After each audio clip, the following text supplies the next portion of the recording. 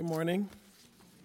The song in that video is one of my favorite hymns, How Can I Keep From Singing? It was actually sung by one of my oldest childhood friends, so it's fun to see how God's using her ministry as well. I love that song so much, I thought before we got started this morning, we'd use it as our opening prayer, so please pray with me. My life flows on in endless song, above earth's lamentation. I hear the sweet, though far off hymn that hails a new creation. What though my joys and comforts die, the Lord my Savior liveth. What though the darkness gather round, songs in the night he giveth. Through all the turmoil and the strife, I hear that music ringing. It finds an echo in my soul. How can I keep from singing? No storm can shake my inmost calm, while to that refuge clinging.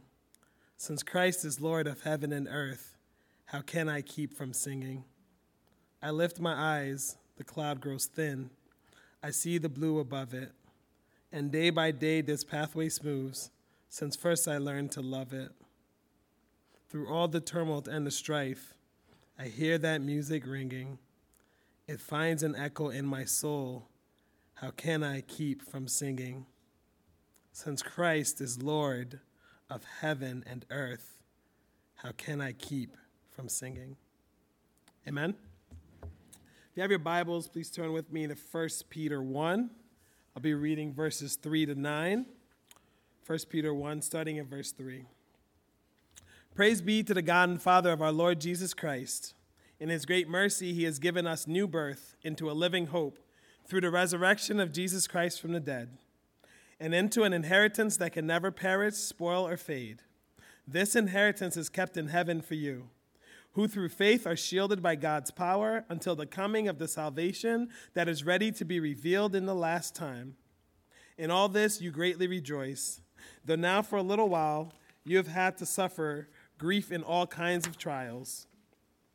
These have come so that the proven genuineness of your faith, of greater worth than gold, which perishes even though refined by fire, may result in praise, glory, and honor when Jesus Christ is revealed.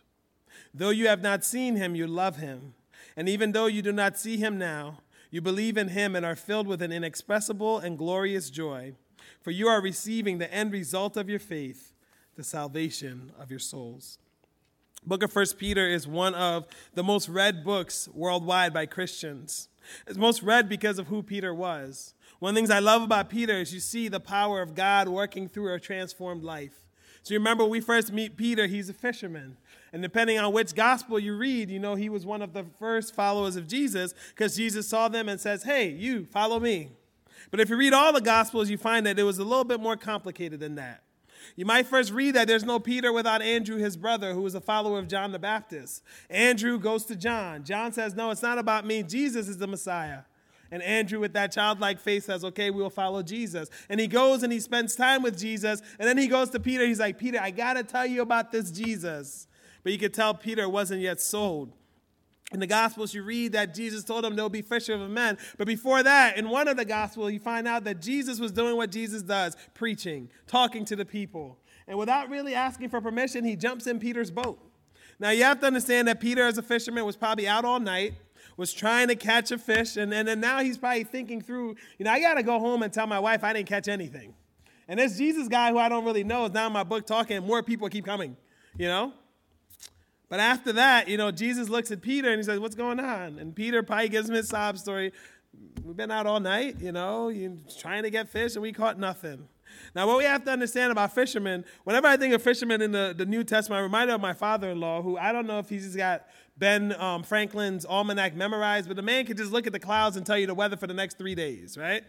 Fishermen knew their craft. And one of the things I love about this story with Jesus and Peter is that God tends to show up in our everyday scenes. God tends to show up in the regular that we're doing. And that's where God shows up with Peter. And Jesus says, what's going on? And Peter says, well, we've been out all night. We can't catch anything. And Jesus says, oh, really? That's interesting. Where's your net? Peter says, this is my net. And you have to understand, Jesus is a carpenter. Peter is a fisherman. Peter's got the PhD. Jesus is learning. And Jesus says, no, throw it outside and throw it in. And Peter's like, well, we've been out all night. We didn't catch anything. Jesus says, just do it. And he does it, right? and they pull out the fish, and the catch is so big that he has to yell to his business partners, James and John, and they run over and they drop it into the fish. And obviously they're amazed, right? Out all night, 2 boats, 4 fishermen who knew what they were doing, caught nothing. The carpenter comes, they catch all this fish, and they're amazed, right? And what I love most about this Jesus almost looks at them and he's like, oh, you think that's amazing? Follow me, and I'll make you fishers of men and women. Right? And that's where we meet Peter. And later on, as we go through the Gospels, you find Peter then becomes in the inner circle of Jesus. For those of you who've been with us for a while, you know it took me like 5 years to get through 1 John, right? When we talk about how John was on the inner circle, Peter was also on the inner circle. So when you think back to the Mount of Transfiguration, where the inner circle looked up and like, oh my gosh, he's with Elijah and Moses. He must be a prophet. Until God says, no, that's my son, and he's your God. You remember Gethsemane? I love Gethsemane because I don't know about you, but I had a hard time growing up trying to be Jesus and trying to figure out how he does this. You know, they explained to me he was God and man, but the more I read through the scriptures, he just seemed like God to me. I couldn't walk on water. I couldn't heal people. I just struggled with that. But you know who I never struggled to be like was Peter, right? Because remember, at Gethsemane, Jesus, to me, has his most human moment. This is when I finally got, oh, he really was human. And the reason I say that is because at Gethsemane, remember, Jesus his whole life knew he was going to the cross, right? And yet when it came the moment of time in Gethsemane, he looked at his father and says, Father, not my will, but your be done. But are you sure? You sure this has to happen? Is there any other way? And the Bible says, you know, there was angels that were sent to strengthen him, and he was sweating, and it was like drops of blood. And you know what it reminded me of? People on their wedding day. Because think about it, right? In theory, you've planned this out. In theory, you love the person, and they love you too, in theory. In theory, you've planned this whole day and you're ready, right? But then it's like, why do we get nervous? It's almost like we get so nervous, it's like you met the person 10 minutes ago, right? Why do we get nervous? And I think Gethsemane actually taught me that we get nervous because as humans, we might have all these dreams, right? But that's the day where you have to answer the dream, right? As a kid, you might dream of this spouse, but now you have to accept this person, right? And I think until you accept your reality, you struggle, and I think that's what happened in Gethsemane. Jesus might have known his whole life that he was going to the cross, but until he says, not my will, but your will be done, until he accepts that destiny, he isn't freed. But Peter not only fell asleep at Gethsemane, my favorite story of Peter, you've ever heard me preach, I use this all the time because it blows me away to this day. What I love about Peter is when Jesus walked on water. Again, I read that story, I'm like, well, he's God. That's not even a miracle, right? I remember my Sunday school teacher just exasperated, just like, isn't it great? Like, Jesus walked on water. What a miracle. And I remember being like 7 years old, being like, but didn't he make the world? Like, honestly, like, if he made the world, like, is this really a miracle? Like, I mean, let's think about this. That didn't go over too well. But for me, what the miracle always was that Peter was a person like me. And I love this story because the 11 other disciples are cool, right? Like, this one passage in Scripture that you don't have to struggle to understand what's going on, right? Like, there's a figure coming towards them, and they say something very elaborate, like, look, a ghost. Right? And what I love about the story is Jesus says, no, it's me, right? And the other 11 are like, oh, cool, yeah, Jesus, come on down. And Peter's like, are you sure? Because if you're sure it's you, I want to walk like you. And I love Peter because he's this man of action, right? I want to walk like you. If it's really you, I want to come out the boat and walk like you. And what a great story that if we keep our eyes on Jesus, we can walk on water. And we take our eyes off Jesus, we start to slip, he's there to pick us back up. But what I love about Peter is that he's a man of action in his early years. You remember when they came to arrest Jesus? That's my other favorite one. There's this whole Roman battalion trained, the best military in the world at that time. They're going to take the carpenter and his 11 friends and maybe a couple other stragglers, right? This whole battalion comes, and Peter finds one little sword. He's like, I got this, Jesus. I got this. And in his hurry at being a man of action, he chops off Malchus's ear, right? And in a very beautiful passage, Jesus takes the ear and heals it back and then surrenders to the authorities. Peter, this man of action, grows into the Pentecost preacher.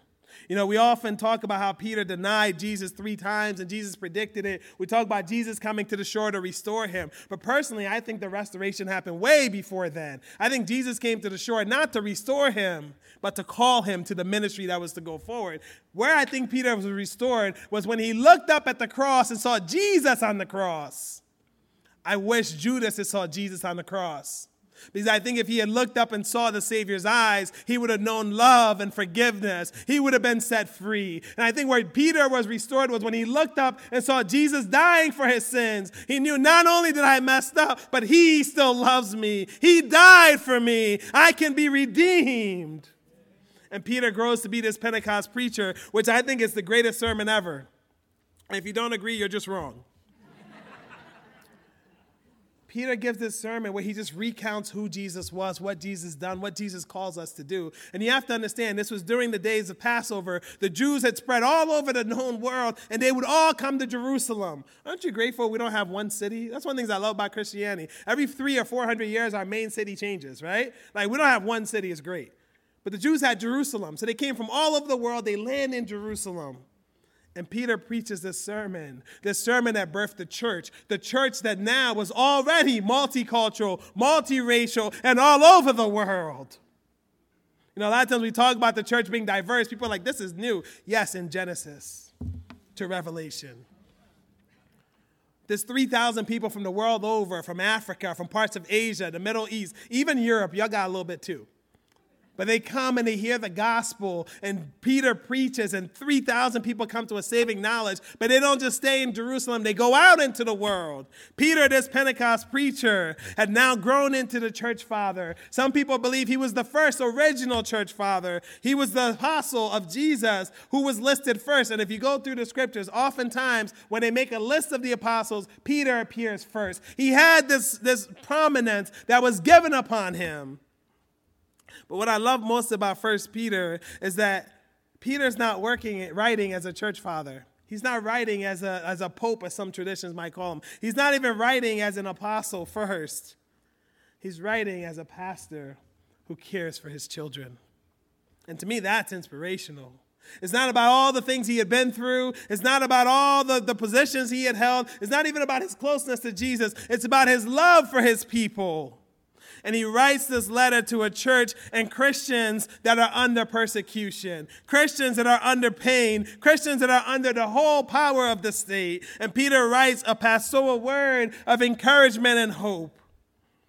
What were they suffering? Now, the craziest part about this is, if it wasn't the fact that they were killing us as Christians, this would actually be funny, what they were killing us for, right? But then how often does war ever make sense?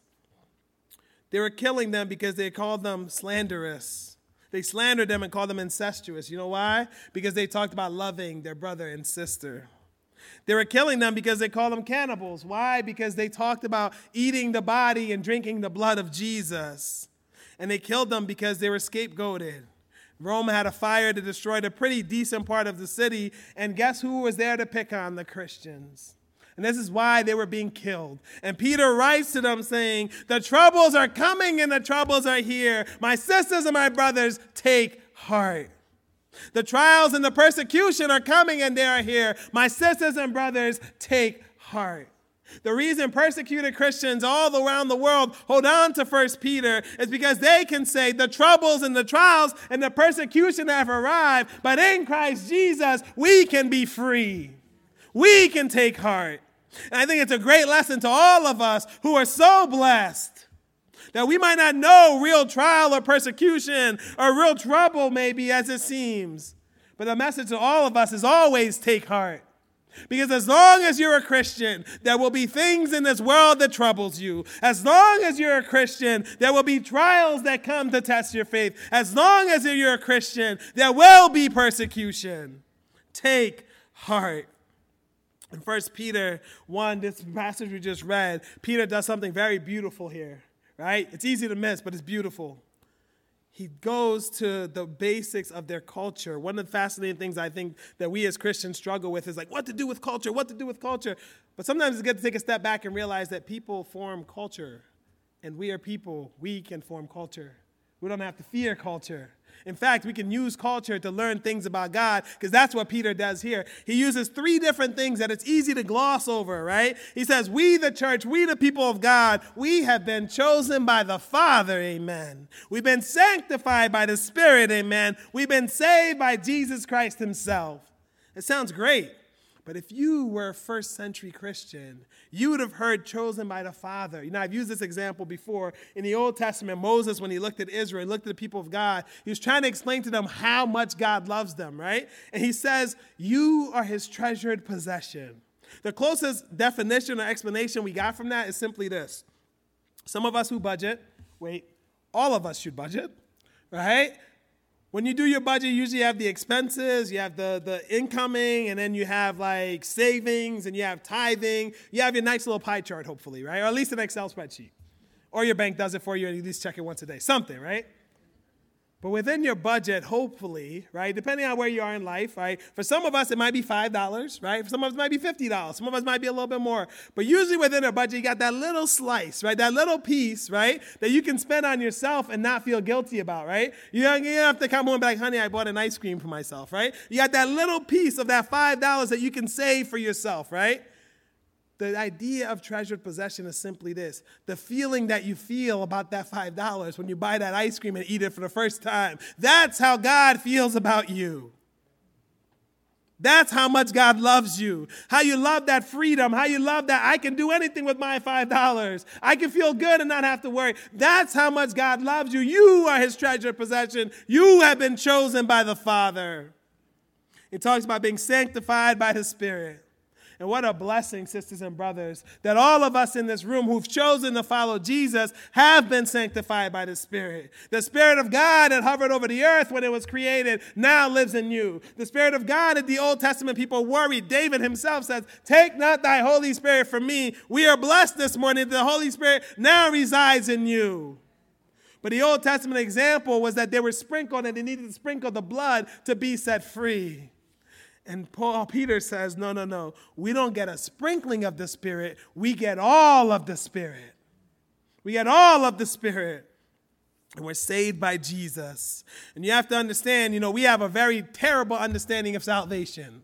Right? For most of us growing up in North America, when we think about salvation, we go straight to the cross, right? And I know you guys don't do this, but some of us watch movies, right? This would be the equivalent of me picking a random 5 minutes in the middle of the movie, telling you about it and be like, good, now you don't have to watch it. Right? That's how we think about salvation if we go straight to the cross. When the Old Testament people and the New Testament people, when the Old Testament dreamed of the Messiah, when they walked with Jesus after he died, what they understand of salvation wasn't just the cross. Your salvation was a step-by-step process, and it started with the God in heaven sending his Son on earth for you. Salvation started with the God in heaven sending his Son on earth for you, and then that Son, Jesus Christ, living in a way to show you how you can please God. Your salvation wasn't just the cross. It was God on high, became human, walked the earth, knew how to please God, and then he went to the cross to die for your sins. But salvation didn't end there. Their understanding was God on high, came in this earth, walked the earth, showed us how to live in a way to please God, died on the cross for our sins, and praised God after 3 days, was raised again, is alive, and intercedes for us. That's the salvation message. We cheapen the work of God if we think salvation is only about the cross. Because guess what? God thinks you matter so much, he sent his Son. God thinks you matter so much, his Son will teach you how to live. God thinks he matters so much that he did go to the cross, but praise God, he didn't stop at the cross. Praise God, he's alive today. Praise God, he stands before the Father as your intercessor. And because of all this, Peter writes for the people to praise God in suffering. Praise God for all of us who know Christ, know a new birth. All of us who know Christ are blessed to not just have the Spirit within, but our holiness is in Jesus Christ. Praise God that all of us have been converted into a new creation, a new people. And I think if we just want to be real about it, we can sit here this morning and say, praise God, I'm not who I was. Praise God for making me who I am. But praise God that one day he will make me who he's always wanted me to be. We are a new creation, amen? Amen. And we need to praise God in suffering because we have a living hope. Now, for a lot of us, when we think about hope, we go straight to heaven, and that's wonderful. Heaven will be great. But people who are suffering don't just need to dream of heaven, they need help today. And when they talk about a living hope in the Old Testament and the New Testament, they talk about the fact that within Christ, within God, you can have life today. You can have that abundant life today. And the way you know it is through the resurrection of Jesus Christ. God is alive. You can be alive. God can set you free. We no longer have to be defined by our past and our mistakes. We no longer have to be defined by where we fall short. We no longer have to be defined by the world around us. We can be defined by Jesus Christ and Jesus Christ alone. And because he's alive, he can make us alive. So wherever we're struggling with this morning, wherever there's deadness this morning, praise God, he's seen it before. But praise God even louder, he's resurrected people before. And he can bring you to life this morning. The living hope doesn't start when you get to heaven. The living hope starts when you say yes to Jesus Christ. And then he talks about inheritance. He says your inheritance, you need to praise God in suffering because your inheritance is never spoiled and is kept in heaven for you. Now, most of us have a pretty different understanding from inheritance than what I think Peter was talking about. When I was in college, I was about 19 or 20, I had two friends. And it was fascinating because my one friend, his mother had gotten cancer. I remember we're sitting there trying to figure out how to support him and like how to be there for him, how to pray for him, and let him just get everything out, you know? I remember he was like fighting the tears, and I was like, yo, listen, you're allowed to cry on this one. Like, this is okay. You know, you can let that out, right? But I remember in hearing his story, what was stunning to me wasn't the fact that she got cancer. What was stunning to me wasn't the fact that he knew that if anything happened and she died, she was going to be with the Lord. What was stunning to me was he was worried about him being left behind. Because he realized that with treatments, they're going to go into debt. That if his mom died, he would have to borrow money and drop out of school just to pay for the bills for her funeral. And what was stunning to me is after he verbalized all that, I started realizing, oh, yeah, if my people died too, that's on me, huh? I started realizing for some of us, when we think of inheritance, we think, oh, someone died and we get stuff. But some of us, when we think about inheritance, it's stuff that we inherit that's not so good, right? Sometimes our inheritance might be from the actions of others. And here's the thing. The reason I wanted to start there is because one of the worst theologies we can hold on to is that we have inherited suffering based on what we've done. We suffer based on our sin, or we suffer based on our parents' sin, or we suffer because we deserve it. You do not inherit sin and suffering. You do not inherit suffering based on your actions. You inherit suffering because this world's not as it should be.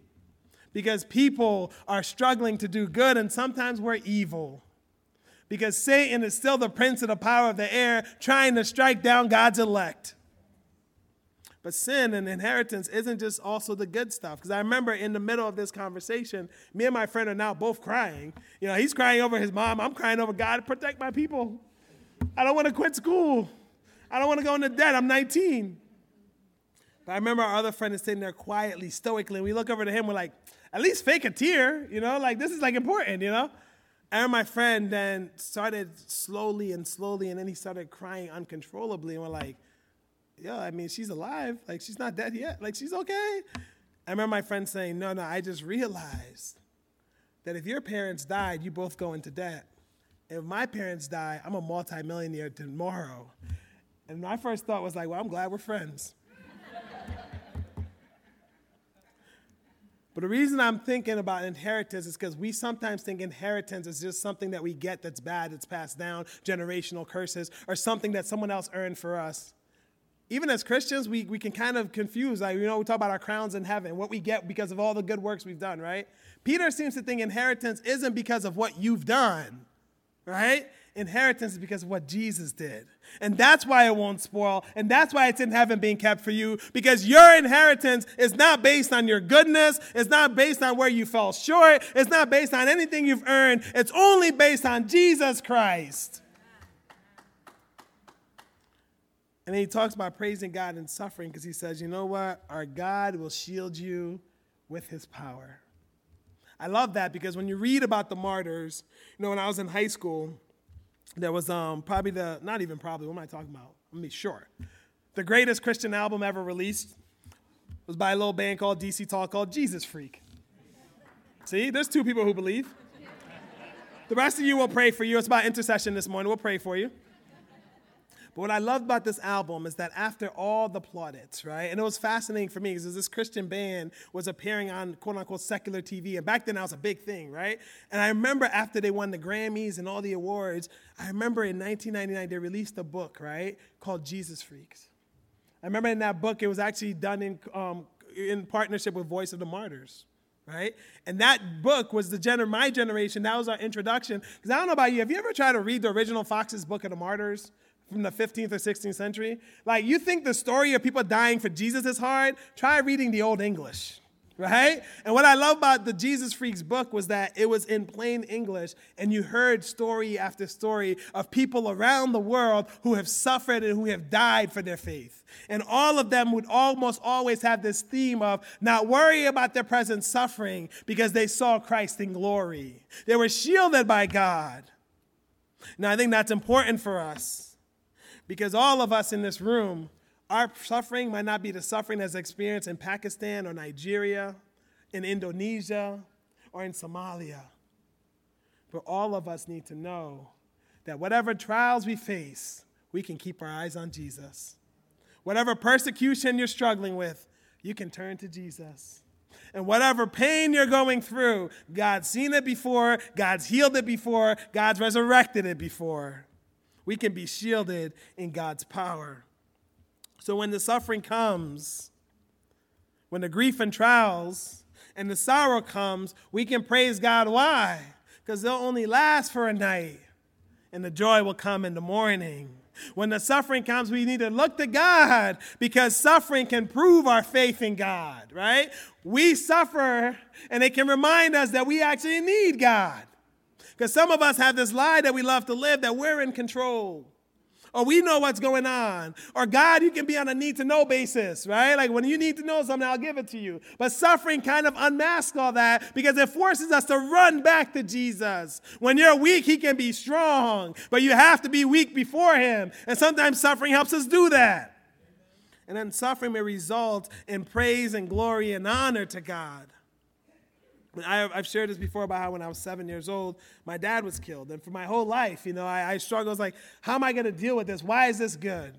And I learned an important lesson years ago, about 11, 12 years ago when I worked at Bethesda Mission Youth Center. I remember one time I was sitting in a room and I had we separated the guys and the girls, and I had about 50 boys from middle school and high school age all over Harrisburg. And I don't even know how we got on this topic, but somehow we got to the forefront that out of the 50 boys in that room, we had one who lived with their mother and father. And what's even crazier was that one who lived with their mother and father had a brother who was sitting next to him. And the brother, because he was born in another relationship before the mom and dad came together, he couldn't even say the same thing as his own brother who was sitting next to him. And I remember looking at the sea of young people, and it finally dawned upon me that whatever suffering I've been through, by being raised by a single mom, that if I give it to God, he can use that for his glory. And I'm telling you this morning, whatever suffering you're going through, if you're willing to give it to God, he will use that for his glory, for his honor, and to help the kingdom. Because our trials and our suffering help us to truly see God.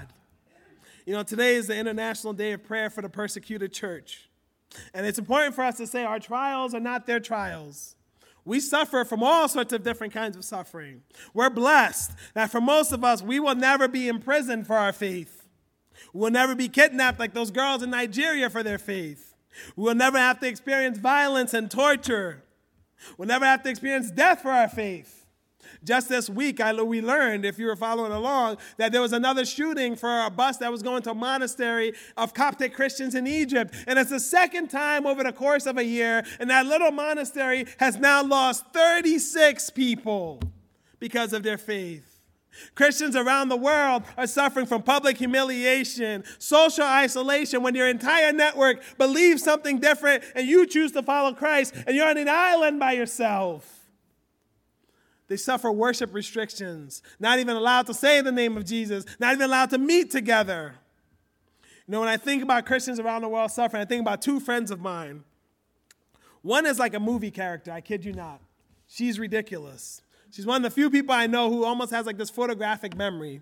But the thing that's special about her is she's one of two people I know of, right, who opened up the Bible in Genesis 1, sat there and read the whole thing, got the revelation, put it down and says, you know what, I believe in Jesus. I find that fascinating because they would have lost me in Leviticus. Right? Like I would have been like, we need to take a break. But you see, her story is fascinating because her father was a chief, a Muslim chief.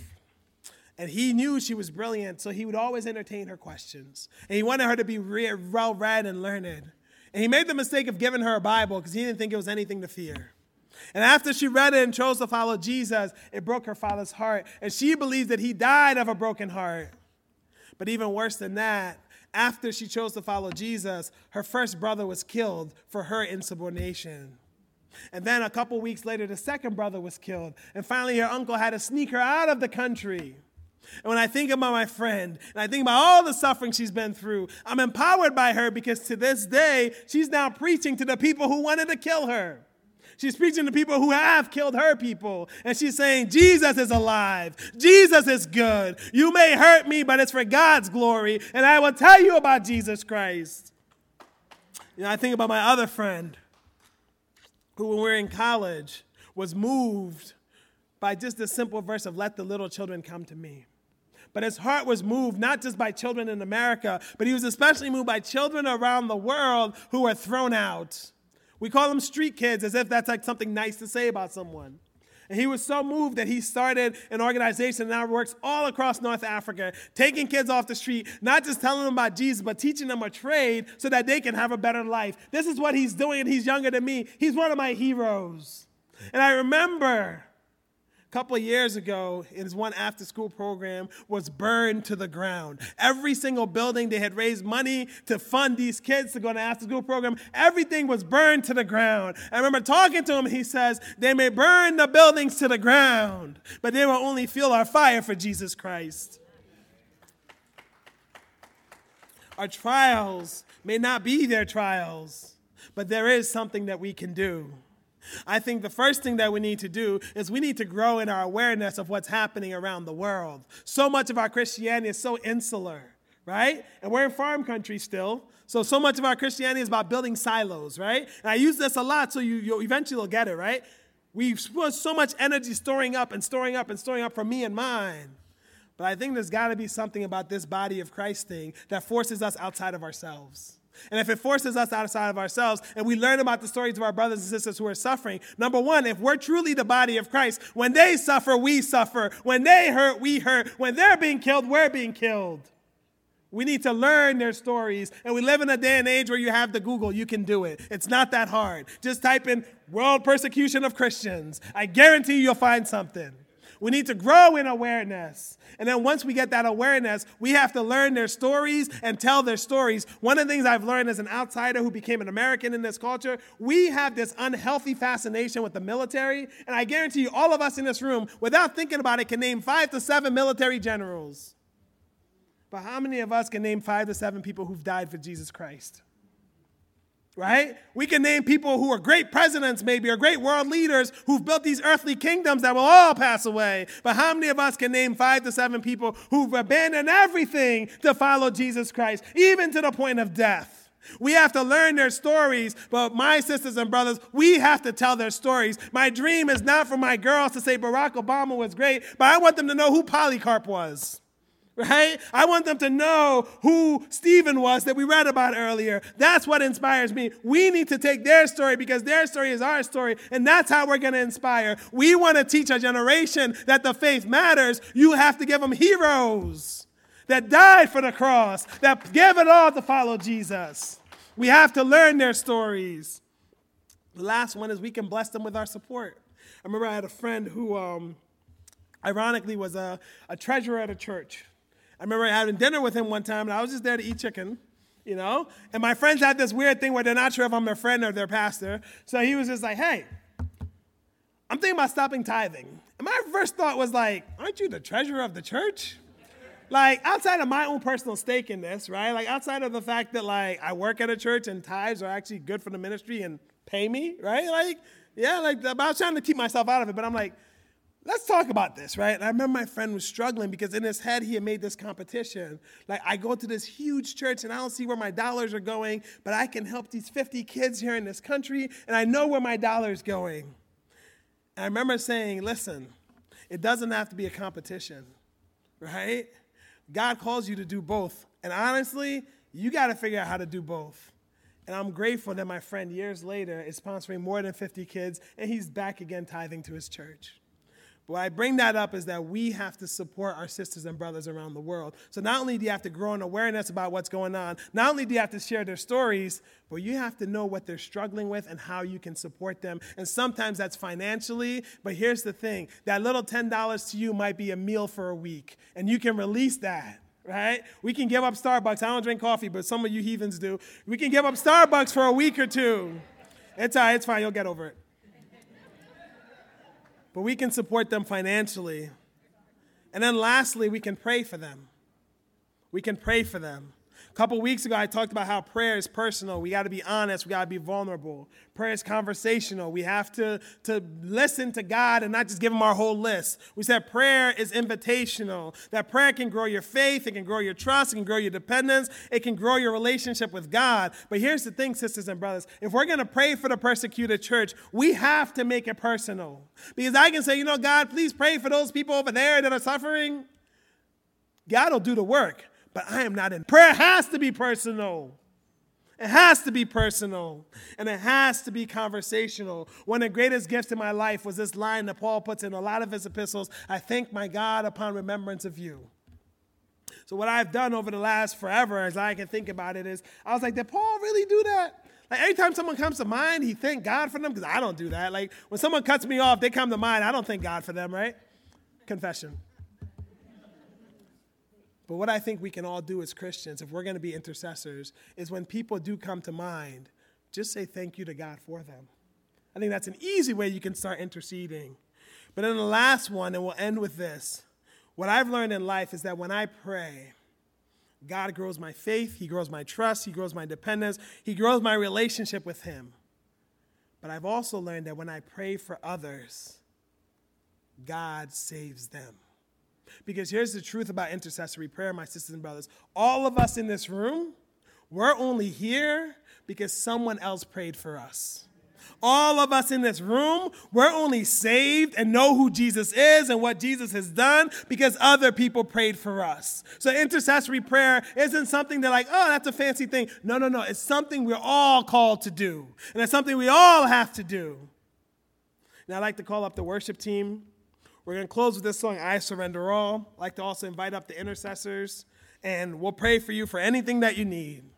But what I was thinking about to end this morning is I realized that our prayers are surrendering to God. Because when you pray to God, you're saying, God, I'm not in control, you are. God, I can't move, you can. God, I don't know what to do, praise you that you do. We have to learn to surrender. So I want to close in prayer, and I want us to sing this song, I Surrender, afterwards, because I think surrendering isn't just a song that we sing.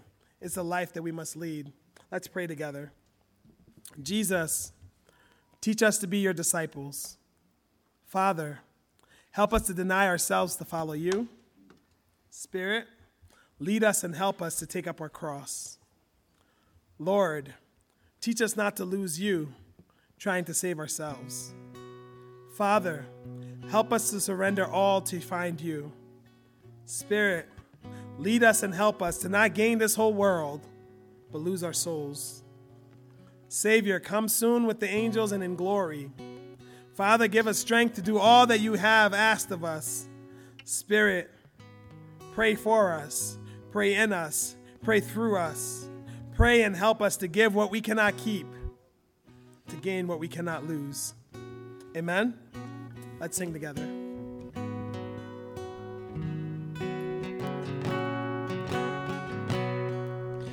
All to Jesus I surrender, all to him I freely give. I will ever love and trust trust